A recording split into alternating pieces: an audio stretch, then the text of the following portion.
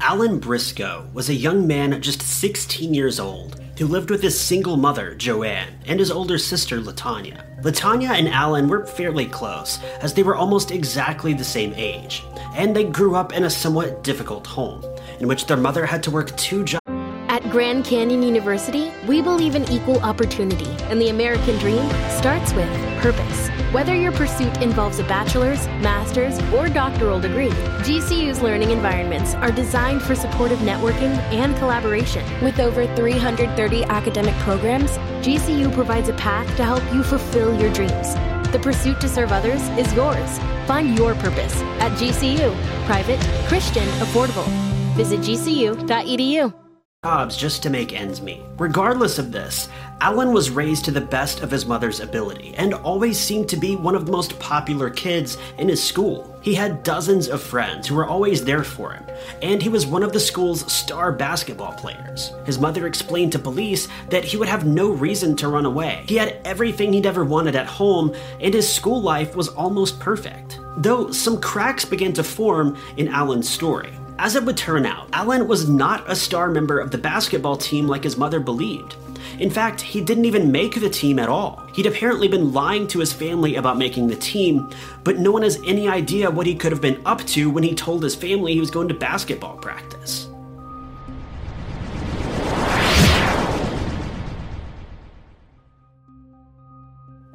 Joanne, Alan's mother, worked a morning job and an evening job, so she wasn't really home very often.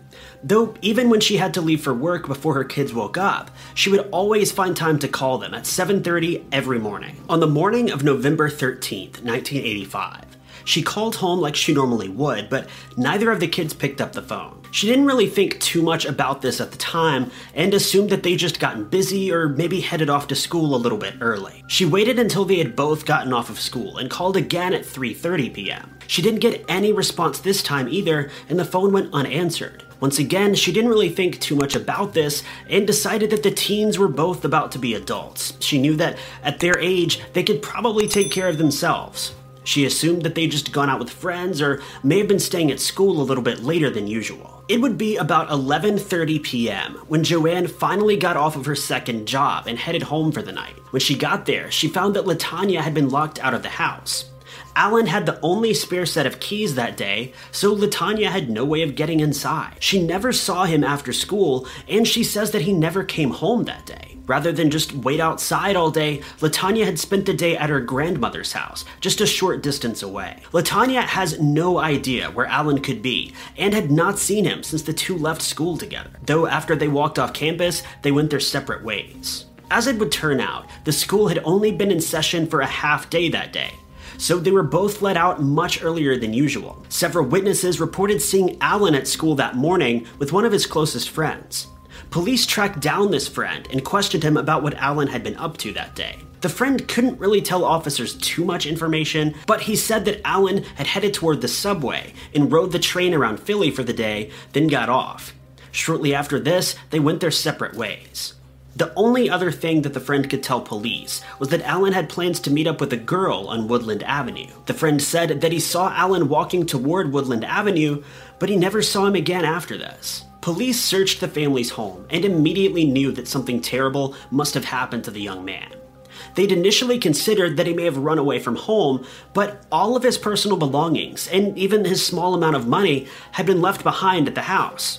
His mother explained to police that he would have no reason to run away. He had everything he'd ever wanted at home, and his school life was almost perfect. Though some cracks began to form in Alan's story. As it would turn out, according to the 1985 yearbook, Alan was not a star member of the basketball team like his mother believed. In fact, he didn't even make the team at all. He'd apparently been lying to his family about making the team, but no one has any idea what he could have been up to when he told his family he was going to basketball practice. His mother told police about a young man who lived on Woodland Avenue that had caused Alan some trouble in the past. She believed that this teenager may have a reason to hurt Alan. However, when police brought this kid in for questioning, they found no reason to believe that he was involved in Alan's case at all. All of this gets a bit more strange when you consider the case of Christine Green. Christine was a young teenager, 16 years old, who went to the same school as Alan and disappeared under very similar circumstances less than a year before. Christine's life, though, was the polar opposite of Alan's. She was not a popular student by any means, but she always did her best to get good grades. Her teachers reported that she was very nice, but she was also very shy and reserved. Police soon learned that she had to take care of her bedridden mother, as well as her 7 siblings. It seems like she was likely the oldest of the bunch, so most of this responsibility fell onto her. There were rumors that suggest Christine may have gotten pregnant and had run away to deal with it. I'm not too sure what that means, and the articles I found don't clarify if Christine planned on getting an abortion or simply running away to avoid the shame and ridicule. What's really sad about Christine's case is that for the most part, no one in the local community really seemed to care. Her case got very little media attention, and it doesn't seem like investigators put much effort at all into finding her. There are a few theories online that claim that these two cases could be connected. For one, some people claim that it's possible that Christine could have been the girl that Alan was going to see when he disappeared that day. The rumors also claim that Christine may have had some sort of connection to the young man who could have wanted to hurt Alan in the past as well. But we have to keep in mind, these are only theories, and to be honest, I haven't found any information to back either of these up, so take that as you will. In more recent years, a young lady contacted Alan's mother and said that her boyfriend bears a striking resemblance to an age-progressed photo of Alan that she had seen online. She gave Alan's mother her boyfriend's phone number, but his mother wasn't able to get much out of him. She says that the man was very aggressive and didn't even want to talk about the case. Police felt that there was enough evidence to investigate this man a little bit more, so they located him and asked him for a DNA sample. The man refused to give a sample and assured police that he was not Alan. It kind of seems a bit weird to me, but without any more evidence, we really can't make any suggestions without treading in pretty murky waters. After this tip came in, there have been no other reports about Alan, and certainly no reports about Christine. It seems like Christine's case has almost completely been forgotten, and Alan's family do their best to not talk about him and have tried to move on. Here we are more than 30 years later, and the cases of both of these teens remains unsolved. This past week has been nuts in regards to news. We learned that John McAfee lost his life in prison under extremely mysterious circumstances. Windows 11 was announced when Microsoft specifically said they wouldn't release another version of Windows, and also Derek Chauvin has finally been sentenced in the case of George Floyd. But I really felt like this case, the stories of Alan Briscoe and Christine Green, really needed to be addressed. It's tragic enough when a child goes missing, but where there seems to be a series of cases like this taking place at the same high school, less than a year apart, it definitely raises some alarms. So if you guys have any more information about either of these two cases that I may have missed in this video, please be sure to share that in the comments below, and I'll try to pin those comments, or at the very least try to bring more attention to them so we can try to further this case if at all possible. But that's going to be the video for today, guys. I hope you enjoyed it. If you did, be sure to hit that like button. If you loved it, maybe consider sharing, subscribing, or clicking that blue join button below to really show your support for the channel. But I've been Ty Knotts. You guys have been lovely, and I'll catch you in the next video.